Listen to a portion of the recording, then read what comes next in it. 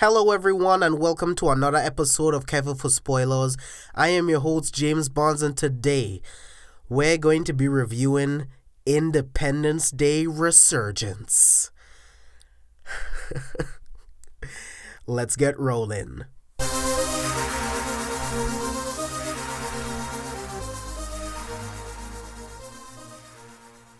Thank you all for joining me for my review of Independence Day Resurgence. Thank you guys for listening to my epic movie voice. If it's terrible, I'll work on it, don't worry. Independence Day Resurgence. What to say? Was it a terrible movie? Was it an awesome movie? The answer is both. I completely loved this movie and I absolutely hated this movie. But it gave me exactly what I expected. I went into this movie with absolutely zero expectations. I expected cheesy dialogue, I expected big explosions, a huge spectacle, and I expected bad acting, and that's exactly what we got, people. The question here is simply, did it give us enough of all the good things that we came back for from the first movie? And sadly, the answer is simply no.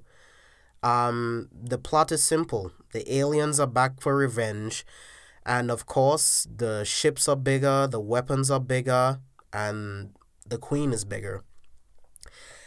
Pretty much the Harvester ship is the size of the United States.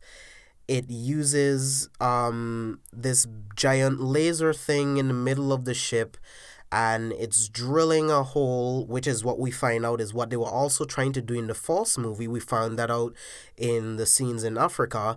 They're drilling toward Earth's core to use the core's energy to power their ships. Comic book fans, I know exactly what you're thinking, Galactus. But I assure you, Galactus is not in this movie.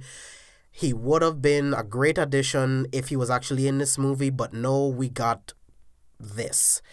But like I said, there are some cool stuff, and I'm going to get there. Like I said, all the stuff in Africa is really cool. The whole 10-year war between the Africans against the aliens, a grown war. That's the kind of movie that I want. And if I'm the studio, I'm already thinking of a spin-off movie to do that. To tell the tale of a 10-year war, of a ground war against humans versus aliens. That's badass. If it was me, maybe that's what this movie would have even been made of, because the other plot surely wasn't anything interesting at all. Dr. Oaken comes back in the movie. Love that. Every cheesy and terrible line that he says, I love, because it's what I expect. This movie's crap. I just want... It doesn't matter. He's having so much fun in this movie that I am willing to get into the crazy, into the stupidness, and just fall right into it. Everybody else is trying to be serious. They're trying to add charisma to the movie. Fake Will Smith, I'm looking at you. And it's really bad that I'm calling him that, but I am way too lazy. And I simply just don't care enough to go on IMDb to learn your name. This movie is too stupid, and I don't care. You were bad in this movie. Everybody was bad in this movie. It's not his fault. I'm not downing him as an actor. This entire movie was terrible. There's nobody really could have saved it. As a matter of fact, I'm kind of glad Will Smith wasn't even in this movie, because I don't think he could have saved it. But anyways, I'm trying to get the positives in there before I start ranting about the bad stuff. Like I said, Dr. Oaken was great. The explosions, the special effects looked great when they actually gave it to us. Later on, we see the Queen. She's fucking huge, looks completely badass. She gets into her suit, which completely took me back to Iron Man 1, where Tony puts on his suit for the first time, and the helmet closes and his eyes turn white. You see the alien armor close, and then her eyes are closed, and then they open and go to black. It just made me think of that for some reason, because I'm just trying to think of cool things to incorporate with this movie. Continuing on all alien backstory stuff, like I was saying before, man, like all of those harvester ships going from planet to planet, civilization after civilization being killed, being destroyed by this one alien race, using their planet's cores to power their ships to gain greater technology so that they could be the definitive alien race in the universe. It's actually kind of cool lore for Independence Day. Like, it's a cool place for these sequels to go. That's why I'm saying I'm so in. I'm in. But this is the part, guys. This is the part where we get to the bad stuff. The stuff that I just can't take in movies sometimes, even if it's just a dumb popcorn movie, the stupid cliches and the constant references to the first movie. And this is something with movie sequels on a whole, man. It's just like, I understand marketing. I understand you want to get the audience with the nostalgia from the first movie. I completely understand that, but you do not need to jam it down our throats, man. We have the good old captain must go down with the ship. You get the director of the moon base. He dies. You have the cliche main characters losing family members. Not Will Smith. They bring poor Vivica A. Fox back in this movie. Now, she dies nobly.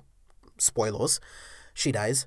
But she dies nobly. She saves a woman and a newborn, and she falls to her CGI pathetic death. And you feel nothing because the acting is terrible. She wasn't in it long enough to be like, oh, well, yeah, it's Vivica Fox. Like, yeah, I mean, I love her so much and now she's gone. And I think that's another thing, is just when this movie came out, just 20 years, maybe just too late. Well, more like 18 years too late, because sequels, you want your sequel to come out like within the next 2 years of your current film. Maybe it's just way too removed. They show her in a hospital. It's like, okay, she went from being a stripper, from what she was doing before. She was helping people and she became a doctor. She did more with her life, and I respect the hell out of that, but then she doesn't really do anything. She's there to add this false dramatic tension that you don't really feel because you are so removed from the first movie that they're constantly trying to remind you of. And going into the references of the first movie, you walk into the White House, there's this giant photo of Will Smith. And then you see in Africa, Jeff Goldblum is constantly referencing the war of 1996, or remember what happened in 96, the technology that we found, this was the only ship that landed in 96. It just like over and over and over is like, yes, we fucking remember when the movie came out, man. Just like we have another scene where people are just watching as buildings are being exploded and being lifted up into the air, and planes are being broken apart, being lifted into this giant mothership's gravity. And although it looks awesome, it's just like, okay, I've seen it before. Just because the CGI is better does not mean I really care to see the same thing yet again. President Whitmore allows the aliens to use him the same way the aliens use Dr. Oaken to communicate another plot point in the movie. It's just another callback. It's just, remember this scene in the first movie? Then they try to recreate the same scene where Will Smith is leading his team of fighter pilots, and they're going head to head with the alien fighter jets. And it's just like, okay, it's just a bunch of CGI noise. You can't really tell which is which. People are dying, but you don't really care. You don't get invested. Like, that's the problem with this movie. You don't feel anything. There is no energy, no charisma, no tension. You feel nothing. President Whitmore gives another speech, and you would think Bill Pullman is going to give this epic speech again that gonna make the world rally, and we're gonna get together and we're gonna kill these aliens. And it's this boring, dry speech, and it cuts to black. Next scene, he gets to fly again, but this time he's gone off to kill himself. And the new president, after the president and the Joint Chiefs of Staff are all murdered again, The president at that time, she says there will be no peace, which is yet another callback to the first movie when the aliens were using Dr. Whitmore to let us know that there will be no peace, only war. And then once again, just as they were about to kill the alien queen, not Will Smith, he says, "Get ready for a close encounter, bitch!" And just all of his lines are just so bland and boring. It's just like they saw that they had Will Smith in the first movie, and it's just like, we're going to have Liam Hemsworth and this other guy, and we're going to use both of them to try to be Will Smith at the same, not at the same time per se, but we're going to combine each of their screen times and see if we can make them the most Will Smith as we can. And you fail. You simply fail. And yeah, Will Smith wanted more money. He wanted something like $50 million for this movie and the next upcoming sequel, which I'm sure he would have tried to negotiate because they want more sequels to this movie. And to be perfectly honest, they're on the right track to make this a franchise. It's just the storytelling maybe just don't need to be in Emmerich's hands. It's just, you want it to go in this cool, edgy direction, but I don't think Emmerich is the right guy to take it in that direction. Much like Transformers, and this is really bad. Like, Transformers should not be in the category of stupid popcorn turn your brain off movie. When people say that, it really grinds my gears because Transformers have such rich story, dude. Such rich story of a civil war between the Autobots and the Decepticons.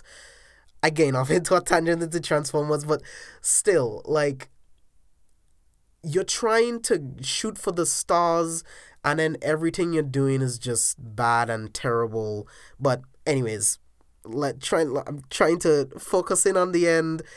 We get to the final scene, guys.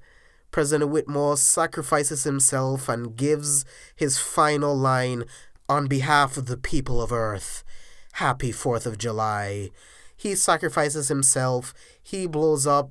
We think the queen is dead, but all the fighter jets are still going. The fucking harvester ship is still absorbing the Earth's core's energy. And we realize that the queen is still alive. The queen has her own personal ship.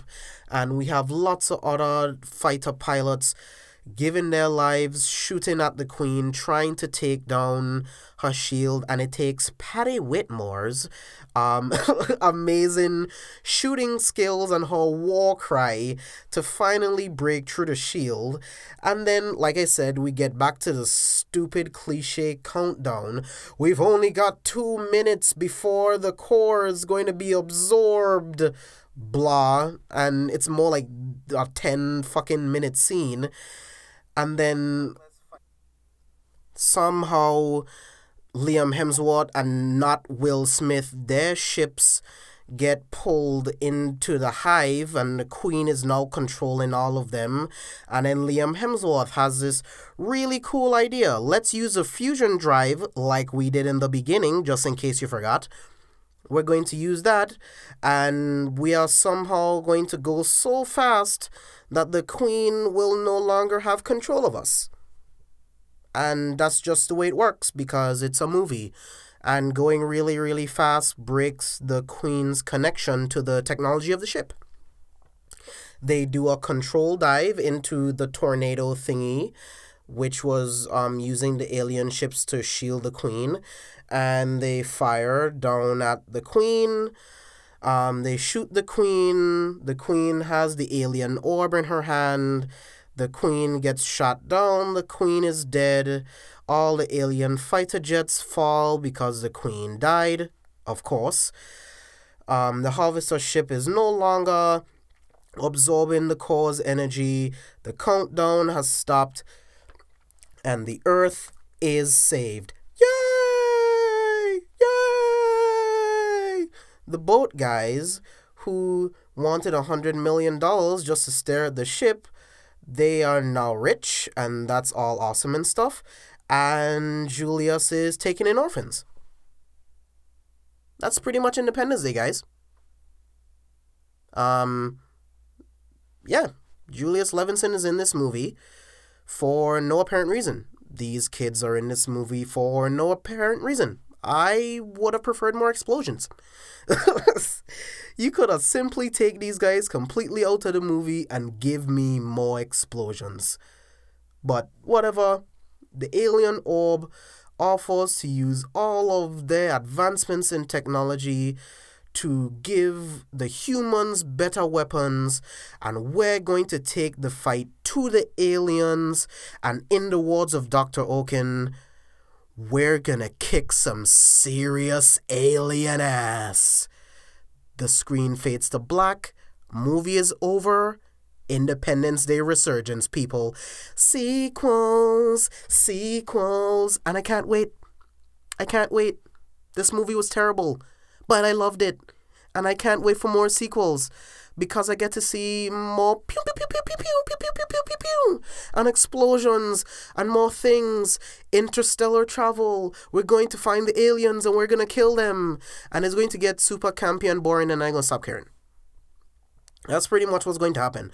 They're going to take this so campy and so out of space and ridiculous, and people are going to stop caring. But guess what? Until then, I'm going to keep watching. This is Batman and Robin kind of entertaining. You don't take Batman and Robin seriously. You watch Batman and Robin as an incredibly ridiculous comedy where you just need to get some friends together, throw some popcorn in your face, and laugh your ass off at the incredibly terrible dialogue and bad acting that you're watching on screen. And that's what Independence Day Resurgence is, guys. It's a stupid, shove popcorn in your face, terrible, awesome, wonderful, ridiculous movie that you could possibly watch. And I'll keep watching them over and over. Once again, thank you guys for listening. And I'll leave you with some cheesy dialogue from the film. From all the people on planet Earth, happy 4th of July. And I'll see you guys next time.